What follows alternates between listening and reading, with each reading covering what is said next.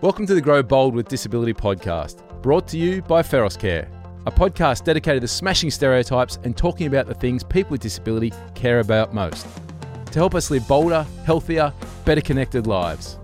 I'm journalist Pete Timms. And I'm Tristan Peters. I work for Disability Service Directory Clickability and am a wheelchair user living with spinal muscular atrophy. Today's episode of Grow Bold with Disability is growing bold and changing attitudes. And our guest is Jody Rogers, a sexologist, a counsellor and a special ed teacher. And she's also now a reality TV star after appearing on the amazing ABC show Love on the Spectrum in her capacity as a relationship expert. In this episode, we'll hear about the struggles that people with disabilities face when it comes to sexuality, education and stereotypes, and how Jody is trying to help break down these barriers. Jody, welcome to Grow Bold with Disability. Thanks for having me. So, Jody, you've worked across education, disability and sexuality for the past 25 years. What do you think is the most common issue that you've seen within the disability sector? Oh, Tristan, that's a really broad question to start with for me. I know, I've gone for the difficult question to start with. My apologies. Yeah, you definitely have. I think, well, to start with, it's breaking down a lot of attitudes and values that come with people that surround people with a disability. So that could include families, carers, support staff, the wider community. I think there's been a long-held belief about people with a disability that either they're not sexual or asexual, or on the other end of the spectrum is that there's a belief system that some people are oversexed. So, it's really breaking down attitude and values. And more recently, what I've found is needing to challenge people in terms of, the Convention of Rights for people with a disability, and that we've ratified that people with a disability have a basic human right to be sexual people just along with the rest of us, or to be in relationships and to receive really high quality sexuality education. But what people sometimes do is they may say that they believe in those rights, but then the way their attitude or value or action is actually against those rights of people with a disability. So what sort of actions are you coming across mostly with these people? Well, I think we still live, I'm particularly talking about people with a disability that may require support from other services. I'm not talking about people that live an independent life and are able to self-advocate and make sort of decisions on their own. Often what you'll find is that people with a disability, their relationships or their contact with other people, or their right for being able to be in a sexual relationship with somebody else, or even to just explore their own sexuality, to tell you the truth, that may be hindered by policy and procedure, sometimes within services, just the way that things are set up mean that people may not be able to develop a relationship in a really natural manner with one another. That's probably a broader spectrum in terms of the way attitude and value come out. People still have a lot of attitudes about people with intellectual disability, particularly about whether, if we give somebody with an intellectual disability an education about sexuality, whether that will make them vulnerable. Where, as we know, the complete opposite is actually true and has been true for a lifetime, that education actually supports people to have less vulnerability. So in the past, these people, I'm assuming it essentially just wasn't spoken about. How did they deal with it? Where did they go to learn about it? Or was it just a fait accompli that it wasn't discussed? Well, I mean, you were talking about me being sort of working with people with disability for 25 years, so there's never been a point in my life where I haven't worked with people with disability. And, you don't know how you end up in your jobs, but I have a very, very clear memory that I was it was 1992, and it was when, I know that sounds terrible because then it tells you how old I am, but in 1992, I was working in a segregated special school, and it was the year that they actually came out with the rights of people with a disability in 92, and one of those rights was the right for the education, for people with a disability to have the same education as everybody else. prior to that, in segregated settings, so in special schools, we didn't really follow a curriculum that was along with everybody else. And that curriculum came in 92. And I remember very, very clearly the principal of the school saying, Jody, you're going to be doing health education, and health education included sexuality education. And at that point, there was really very little discussion about it. A great deal of conversation about what should be included or not included. That everything was about protective behaviours at that point in time, and I've seen it continue, that it was only ever about protective behaviours to protect a person from a disability from being vulnerable to sexual assault, but it never explored a person's just basic right for pleasure or intimacy or being able to develop relationships. So you're right, at certain points it was never, ever, ever discussed in any shape or form, but the world has changed dramatically. And I think now that it's seen as being something that's really integral for not just people with a disability, but everybody in general to receive really high quality, comprehensive sexuality education. So, Jody, back in 1992 and leading up to that, what changed in the world? Why did those attitudes change and give these disability people the rights that they deserved? People with a disability changed it. And so,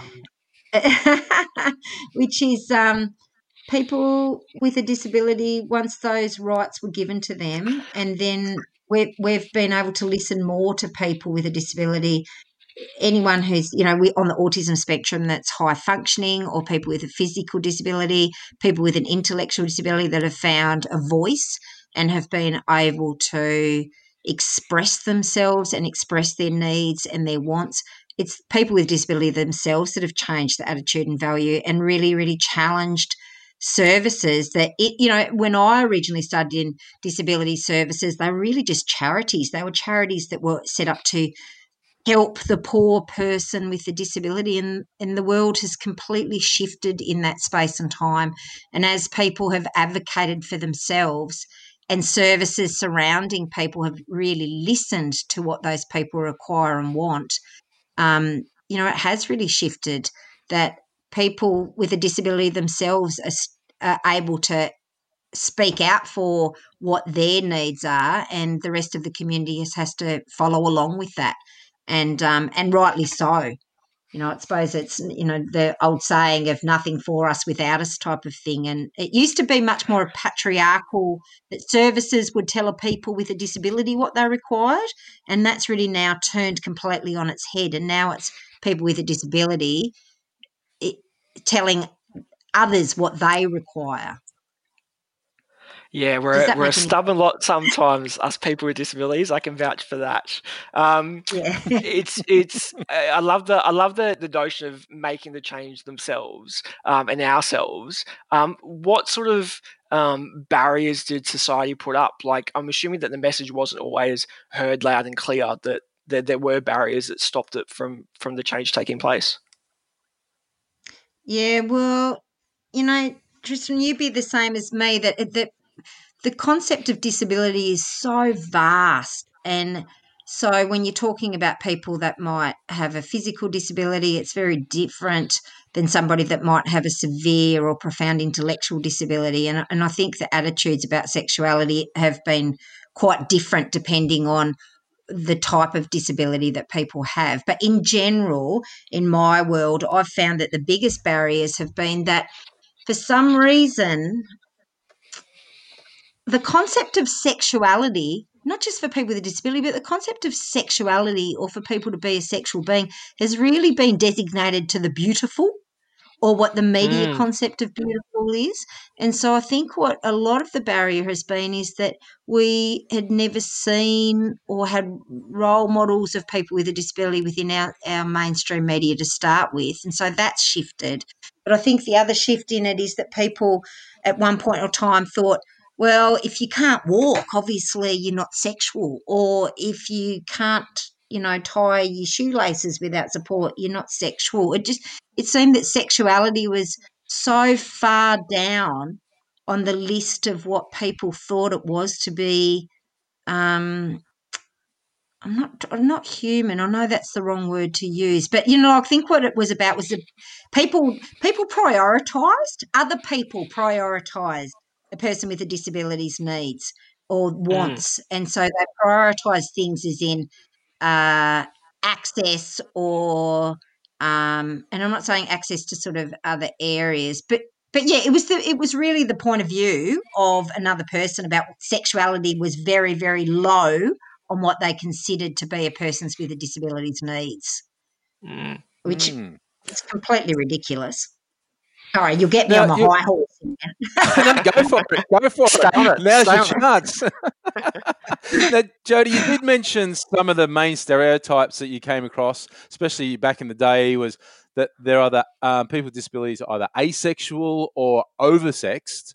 What are the actual truths? Because I must admit, growing up, and I'm not far off 50, I heard growing up that people with Down syndrome were oversexed and people with autism didn't even like to be touched. But what are the actual truths? The truth is that sexuality is incredibly diverse for the whole population.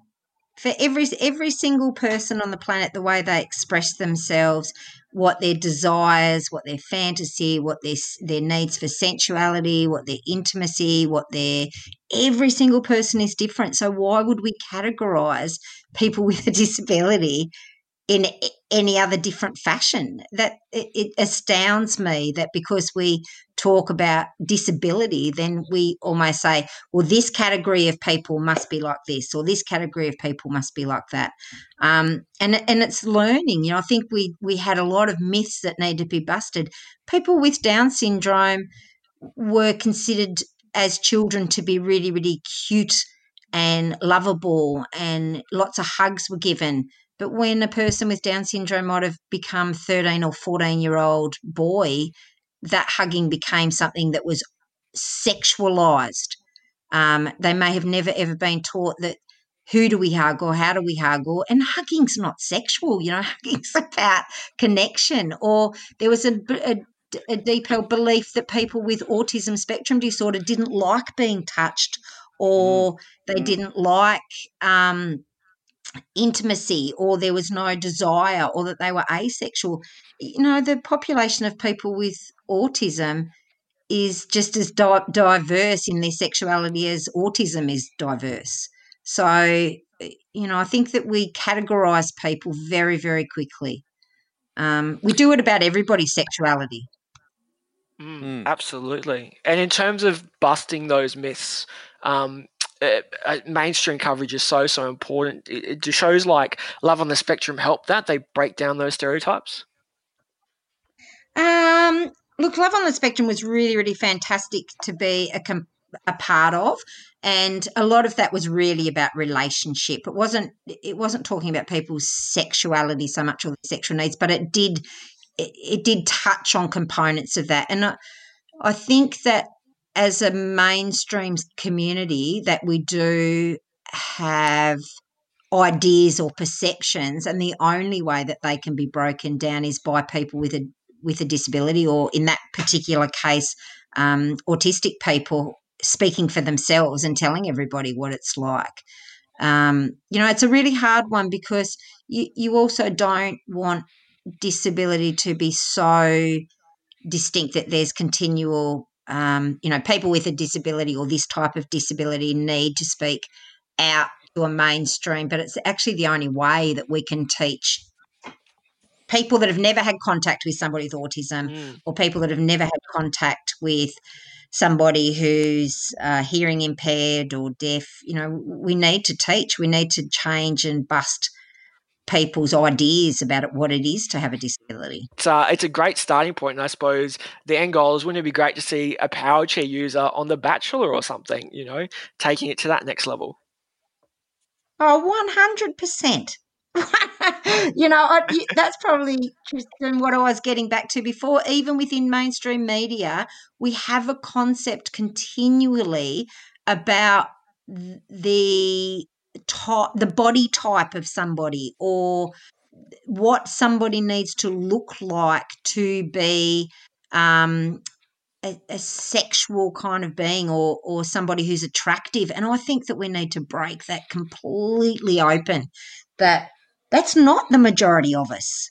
That's not the majority of people who have a disability or don't have a disability. The majority of us don't fit what we are being told is sexually attractive.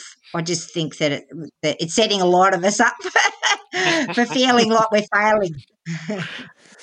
Is there a fear in these shows like Love on the Spectrum, or even, as Tristram was saying, getting a wheelchair user onto one of these Bachelor shows? Is there an issue in this politically correct world that it becomes inspiration porn, if you know what I mean?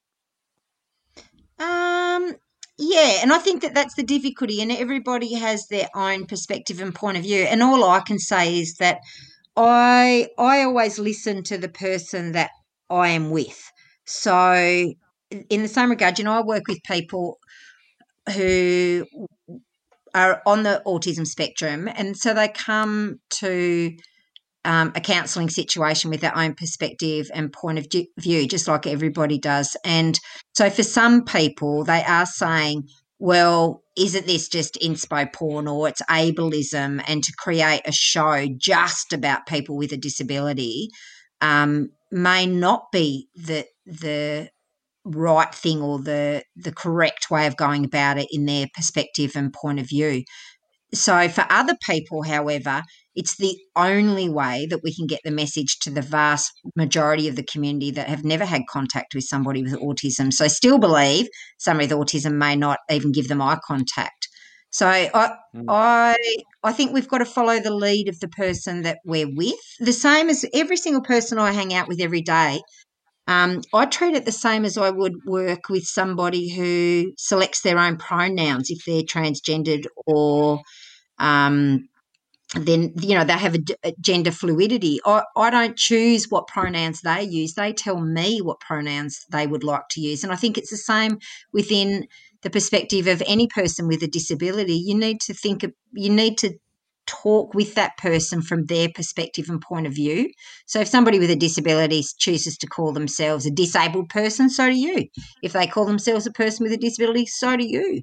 If they have a perspective that what is being shown through the mainstream media is very ableist, then I think we have to hear that and we have to listen to that, just the same as we have to sort of challenge the belief system of the mainstream about their perspective of people with a disability. I don't think that answered any of your question. But yeah, no, it did. It definitely did. Definitely did. But it's very diverse. It's so diverse, and I think it's the same. Like if we said if every person I did counselling with on a daily basis, I came from my perspective and point of view, then how am I really supporting somebody? You have to listen to other people. You have to really take on board what their needs and wants are and what their perspective and opinion is, and not what mine is. So, Jodie, what else needs to be done? I mean, Love in the Spectrum was a fantastic, incredible show, and it really opened my eyes up to people and their families, especially living with autism and their patients. And every single person in that show is completely different. But what else needs to be done to change attitudes, not just towards autism, but just everyone in the disability sector? Are you talking specifically about sexuality in terms of that area? Well, yeah, while we're on the topic, but it's more about the change of the attitudes towards people. Do we need to see, as Tristram suggested, maybe people who use wheelchairs on these shows like The Bachelor and stuff, more inclusiveness within not just their own show, which you kind of touched on, or do we need to see them more in Parliament? Do we need to see more of their sports on television? How do we change people's attitudes? Every single way you just mentioned.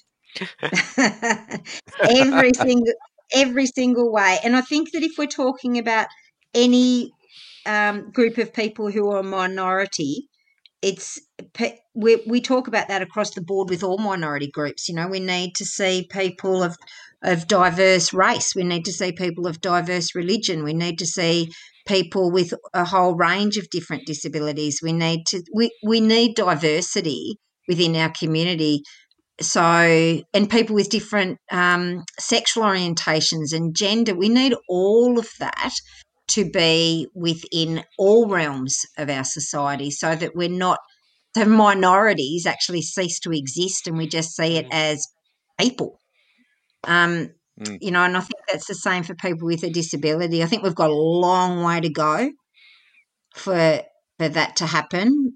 I hope within my lifetime I see that happen, but it's slowly. I think the barriers are slowly breaking down. It's taking a long time, but I think it's, as I said, I'm really hopeful, and the greatest hope I have and the greatest belief I have is that it's people with a disability that just, if for speaking for themselves and other people listening, and if we can actually just listen to what the people with a disability are asking from us as a community, then that's probably the answer. You've got to nominate me for a Bachelor, Pete. That's the answer. Oh, I thought you were going to say for Prime Minister. Now, Trish, do you want to hit Jody with the last one? Yeah, certainly, Charles. So, Jody, we like to wrap up each episode with the question, what does living a bold life mean to you? Geez, you could have asked me that at the beginning, you guys. Yeah, I think it's being brave enough to have a voice.